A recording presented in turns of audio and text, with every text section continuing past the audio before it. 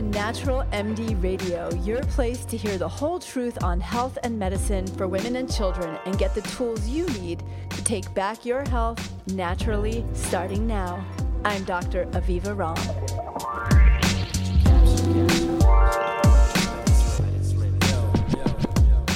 Today I have with me not just one, but two special guests who are going to deliver something to you that is fresh and vital. And when I say deliver, I mean it literally. Danielle DuBois and Whitney Tingle, who are two of my new friends and colleagues, are the masterminds behind the awesome Healthy Home food delivery service, Sakara Life. And today we're going to talk about how to make vitality and healthy food transitions and living the life of your dreams, something that you can really do. Let me tell you a little about Sakara Life. I am so impressed by these two women who have known each other since they were kids. Both were recently welcomed to the 2016 Forbes 30 Under 30. Whitney and Danielle started Sakara Life in 2012 with only $700 raised at a house party, making food in their kitchen and delivering via bicycles in Manhattan. Fast forward to now, and Sakara has a multi-million-dollar run rate, delivers over 50,000 meals monthly nationwide, and is on track to triple last year's revenue. Sakara has amassed a cult following of self-proclaimed Sakaralites, including supermodels, business leaders, wellness-minded consumers, and celebrities, including Lena Dunham, Hugh Jackman, Chrissy Teigen, Gwyneth Paltrow, and Kate Hudson, whose demand helped drive its expansion to nationwide availability at the beginning of 2016. You guys, I am so excited to have you here. Thank you for joining me today. Hi, Aviva. We're so happy to be here. Yeah, thanks for having us. Such a pleasure. I love your show. Thank you. Thank you. I am just so delighted to be in connection with you guys. I think what you're doing really it's fresh and vital, and we need that right now. I think we need to vitalize up our food, and I just love how you're doing it. And just from every end of your business, the freshness of your website, the freshness of your message, there's a lot of strength and empowerment. But I know that you guys had a story kind of getting there, so take me back a little bit. It sounds like you both grew up on a hippie commune in the Southwest, and you guys have known each other since, what, 7th grade? So was healthy food a part of your growing up on this hippie commune? Tell us more. Yeah, so, Whitney and I were fortunate enough to grow up in Sedona, Arizona, which is a very hippie town. It's at the forefront of, the New Age movement and this mind-body food connection. And, we moved, we couldn't find that sense of balance, that sense of you're just running around all the time, and it's easy to grab a bagel or it's easy to grab a Diet Coke. And so we couldn't find the balance. And so Sakara didn't start out as, a business or anything. It really started out as our own solution and sort of getting back to our roots. So yeah, Whitney and I met in 7th grade. Whitney was the new kid in school. Danielle was sitting in front of me, and she looked backwards over her chair and said, "Hi, I'm Danielle." And we were friends ever since that point. And we grew up playing volleyball together, and just growing up and learning about life together, and going through all of those struggles that you go through high school with body image and food and boys. And but growing up in Sedona was a really, really special upbringing. People there were researching about all of the latest and greatest in health and nutrition. They were experimenting with herbs and superfoods on themselves. And spirituality. We grew up drinking, raw milk and raw cheese and chewing on chlorella tablets and meditating. And it was a really special upbringing. People from all over the world go to Sedona for this sort of spiritual transformation. It's known as a very healing place. There are vortices in the rocks and, measurable places where there's high magnetic fields. So it's really a special place. And it really set the foundation for our belief system too, definitely. I would say. Yeah. I have to tell you guys, we were super hippie parents, and we have 4 kids, and they were all born at home and homeschooled. And for our oldest kids, we have, well, first of all, our photo albums are filled with more naked kids than clothed kids, but I'm sure we have a few pictures of kids, kids with green teeth, because we used to make spirulina smoothies when they were really little. I'm sure you're familiar. Wow, what's the kid? Oh, yes. Definitely. I think we probably have a few pictures like that too. Yeah. Yeah. So tell me, what happened in New York City? Yeah. So I moved to New York. This is Danielle. I moved to New York to study medicine. I really wanted to go to med school. And so I came to New York. I started studying biochemistry. And then Whitney moved here right after graduating from college. Yeah, I think that your experience, though, you should talk a little bit. I think Aviva's listeners would want to hear just about your experience. Danielle was interning at a hospital. Yeah, I was interning up at a hospital, St. Luke's up in Harlem, doing the free clinics. I was shadowing a cardiologist, and I really got to witness Western medicine's approach to our really terrible, wellness system in America. People, 1 out of 10 Americans eat the daily recommended value of fruits and vegetables, which is terrifying. And, especially in when you're helping patients with heart disease and, high cholesterol and high blood pressure, we know that so many of those things are diet related. They're lifestyle diseases. And just witnessing that over and over and over again, people dealing with open heart surgery, clogged arteries with, we had one patient that came in that was in, renal failure. And it's just, it actually, to be quite honest, it really frightened me. And, going back to my roots, I realized and remembered that, food should play a part in your wellness routine and sort of be thought of as your medicine. But no one ever talked about that in the hospital.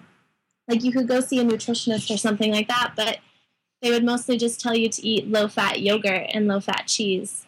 And so, along with working in the hospital for a couple years and my own issues around food, I had been yo-yo dieting for most of my life. I had a terrible relationship to my body. And, with that, really high highs and really low lows. And that in combination with witnessing so many people dealing with life-threatening diseases, lifestyle diseases, it really prompted me to say, I need to switch my path. I need to go and study nutrition, bring this spiritual aspect back to health and wellness, and help myself first, and then help other people use food as a tool to feel like their best selves, because I think a lot of women especially think of food as calories, and food is something that, they should just not eat too much of, instead of using it as a tool to actually help themselves feel like the best versions of themselves. So well said. So I have a question for you within that. And, I see so many women in my medical practice, and I 1,000% agree with you. And I can tell you, in 7 years of medical training, I was scheduled to have 2 classes on nutrition, 50 minutes each, and one of them got canceled. So, for me, I came into medical school with 25 years of working with natural foods and natural medicine.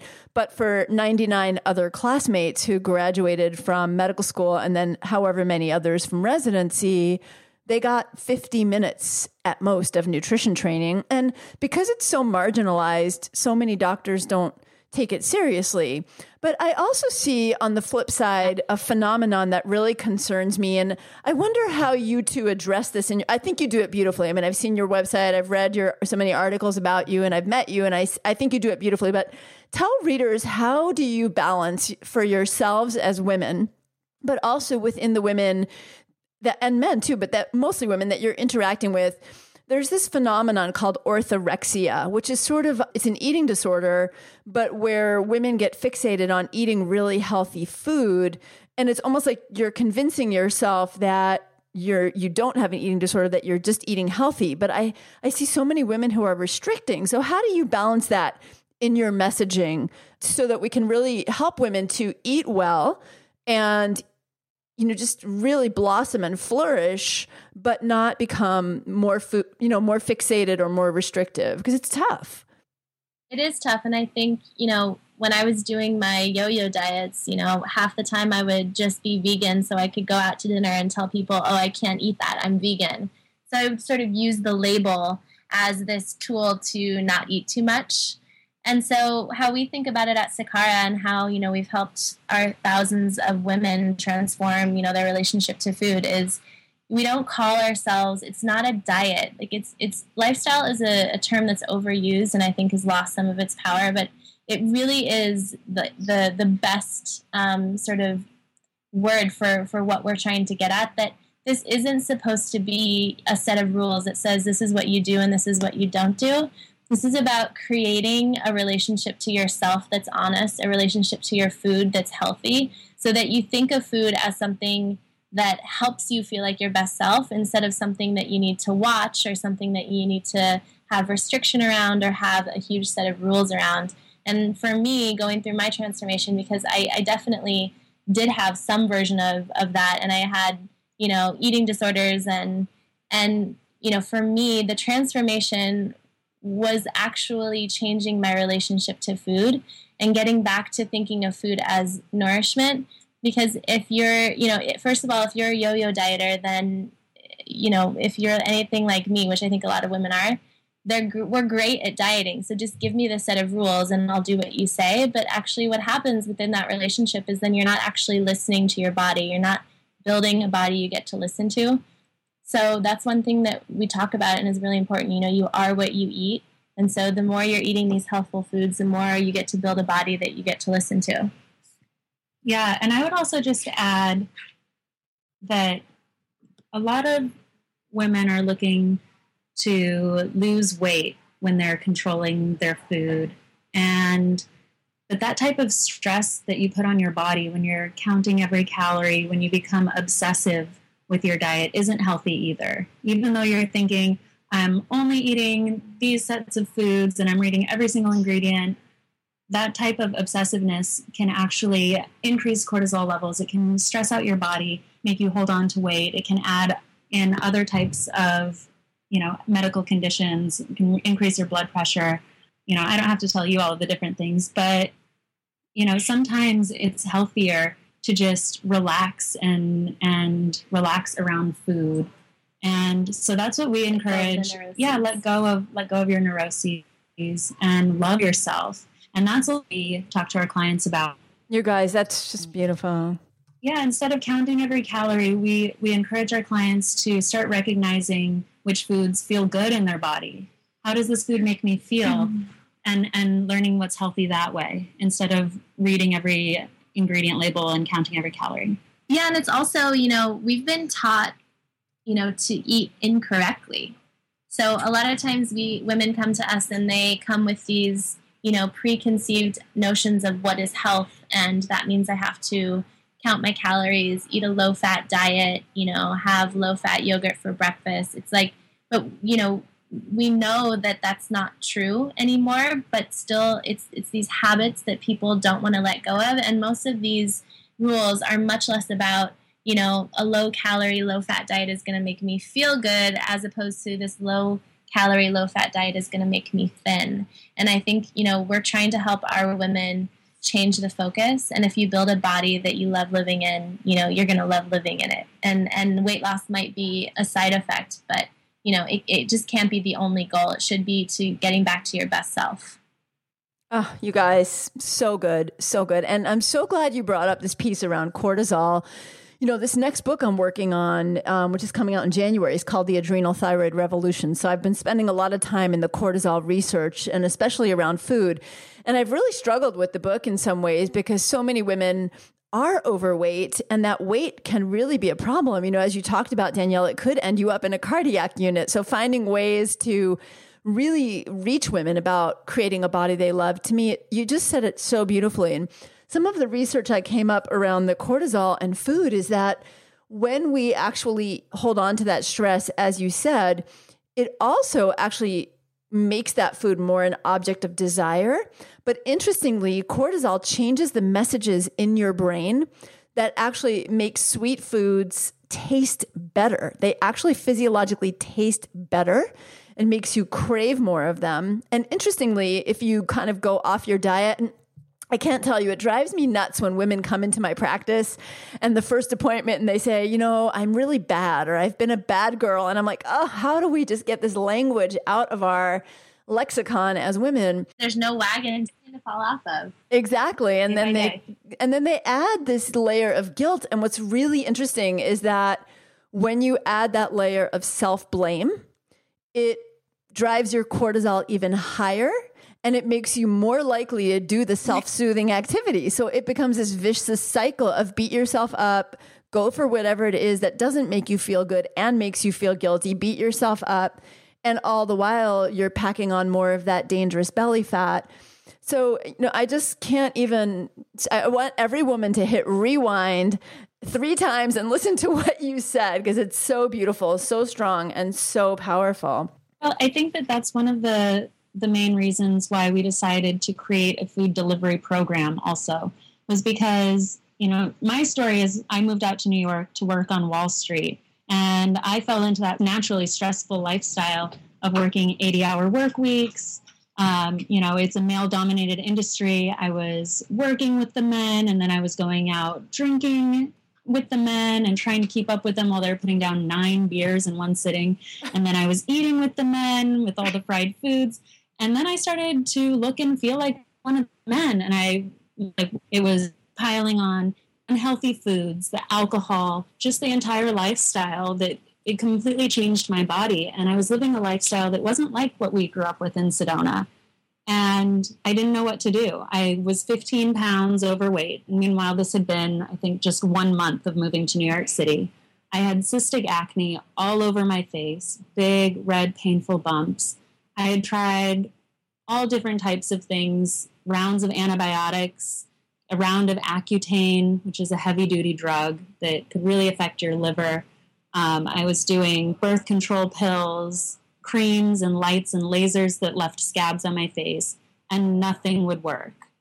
And I kept going around talking to different dermatologists, and nobody could give me any type of solution except to take more antibiotics, try more creams that would dry out my skin. And nobody would talk to me about nutrition.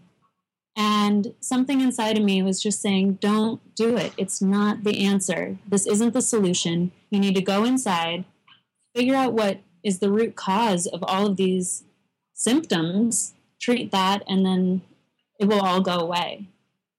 And so that was, you know, what really kind of urged me to get involved and start Sakara with Danielle, was this need to have just an answer that was stress-free. And we did a lot of research, you know, read tons of books, all of your books, listened to your podcast, talked to all the different types of doctors and nutritionists out there to figure out what was really healthy. But then once we had all that information, we realized how hard it is to do this when you're trying to work 80-hour work week. And we saw that, you know, not just for ourselves, but other people out there in the workplace, they needed it to just go up out their door and take it off of their plate, because they were, a lot of our clients were obsessing over every single ingredient, every single meal, and it was just adding even more stress. And so this way, you know, we make all of the meals, we stress every single ingredient so that our clients don't have to, and then it just shows up at their step, and they know that it's healthy and pure and organic, and they get to eat it. And that way they can worry about the things that really matter in their lives. Yeah, and the whole point is that, you know, it's a lifestyle, not a diet. So we're not telling you, you know, this is what you have to eat every single day. We're urging you to do this as much as you can. But, you know, outside the bounds of, you know, eating Sakara every single day, you know, you can have a piece of chocolate cake and a martini on the weekend. Like, it's not about making these rules, hard, fast rules. It's about, you know, you are what you do the majority of your time. And so spend the majority of your time eating the Sakara way. And then that frees you up to, you know, like loosen the sort of the chains of needing to like be on a diet. And eat that chocolate cake and feel great about it. Yeah, no guilt. Yeah. Yeah, sometimes I want to say to my patients, okay, get the most delicious sundae that you can possibly get and find the smallest possible spoon and savor every bite, because the food neuroses is really hard. But I get it too. You know, so many of the women who come to see me are really at kind of the end of their rope, or they feel that way. They've seen so many doctors. They don't have the answers. And sometimes a little bit of, you know, I hate to use the word food restriction, but taking certain things out of the diet.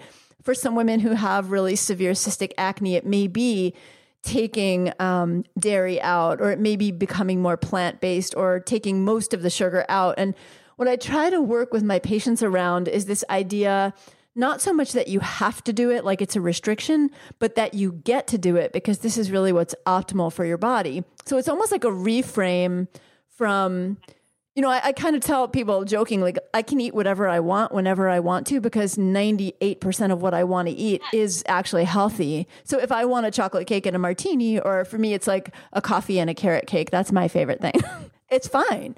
But it may be it may be once every few months, or it may be, or my granddaughter, I have a 4-year-old granddaughter, her favorite thing is chocolate croissants, which she had this French au pair. And when she was little, she thought it was a chocolate poisson, like in a fish. So, you know, it's just irresistible. So, okay, you brought up a really important point here that I want to dive into for a minute, which is we do have a lot of women who are working 80 hours a week. I mean, the hours women are putting in is crazy. A study just came out that showed that for every few hours more a week we work, we significantly increase our risk of heart disease, cognitive decline. It's pretty scary. Yet the reality is, to keep up in what is still really, truly a man's world for a lot of women who are very high octane achievers, those 60, 80-hour weeks are sometimes going to happen. Or even just moms, right? Even a stay-at-home mom, her work could be nonstop. So for women who are, this is a twofold question. One, I know that it's a pretty big risk to be an entrepreneur. So I want to ask this twofold piece.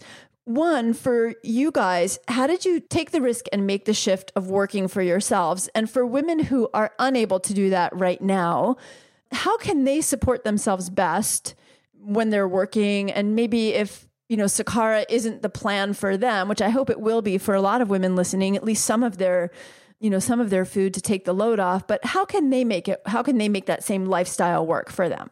Those are great questions. So for us, I guess it's how did we become entrepreneurs? Yeah, we like to say that we turned our mess into our mission. You know, we created Sakara because, you know, it was the perfect storm of, you know, I finally did a yo-yo diet that gave me pneumonia and I had to be in the hospital on antibiotics. And then Whitney, you know, dealing with like the peak of her cystic acne and weight gain. And, you know, we came together and we're like, something has to change. We have to save ourselves. So that's when I went to nutrition school and we developed this meal program together for each other based on these pillars of nutrition. Things like, you know, making sure you're eating the rainbow and getting, you know, all the colors and all the nutrients, making sure you're eating enough greens, making sure that you're eating your water, not just drinking it. And so every meal is based on those pillars of nutrition. And then, you know, we would switch shifts and cook for each other. And it just completely changed our lives and our bodies. And so once that happened, you know, we knew that there were just so many people, and women especially, that were dealing with some variance to our personal issues. And we had the answer. Like, we had created the answer, and so we knew that it had to be our mission to share that answer. And as Whitney said earlier, you know, we had read all the books, we had, you know, had all the cookbooks, and it didn't help until the food was in front of us and there was no other choice but to, you know, deep dive into this lifestyle. So, you know, it wasn't a choice. It was like one day we said, we're not going to, you know, work in corporate America anymore. It was all consuming, and it was almost like it really wasn't a choice. Like, it wasn't our choice. It just was sort of everything coming together, and it was really clear that we were on a mission, and we didn't know if it would work. We didn't know if we would ever get beyond delivering on our bicycles. We didn't know if people would like it. You know, when we started, people said, no one wants to, you know, eat salads and healthy food every day, and they especially don't want it, you know, delivered to them, and they're certainly not going to order from something called Sakara. They couldn't even pronounce Sakara. So, we had each other, which was huge. So I'd say, find a partner, even if it doesn't have to be a partner that you find the minute you start, but find a partner that you can rely on and trust, because having that duality is really important. Mm-hmm. There were days where I just didn't think that we were going to make it, and I, forgot our mission, and I just felt overwhelmed, and Whitney would, say, no, remember, this is what we're doing, and then vice versa. It's not about us. I think we talk a lot about having a mission that's bigger than yourself too. That because starting a business is really scary, and making the leap from a job and working for somebody else and having a steady paycheck to creating your own business and creating your own income is really scary. But if you remember that you're doing this, that your mission is much bigger than you, and that there are people out there that need the product that you're creating, then you can't give up. Then you have to keep going, even when it's really tough. And I'm also we're big believers in karma, and not in the karma in a sense that if you do something bad to somebody, something bad's going to happen to you, but in a sense that the amount of energy that you put out into the world will come back. And so you have to work so hard and put that energy and go beyond what you're used to doing in order to see the success and see the reward, which anybody in any job, even if you're going to stay in your job at work, if you lean into what's really difficult and go beyond what you're used to doing, then that's where real growth happens and real magic happens. And it's definitely a mind shift. It's a mind shift from, being fearful and avoiding, problems and issues and hard conversations, to seeking them out so that you can, learn and grow. And I think that back to the cortisol thing, that was one thing that really helped me is, the things that used to stress me out, I try and turn them into, okay, this is a time for growth. And so it's not the bad kind of stress. It's almost like I can mentally prepare myself for things that are hard and look forward to them, which shifts my perspective. And then it's less of an anxiety fear and more of a growth fear mentality.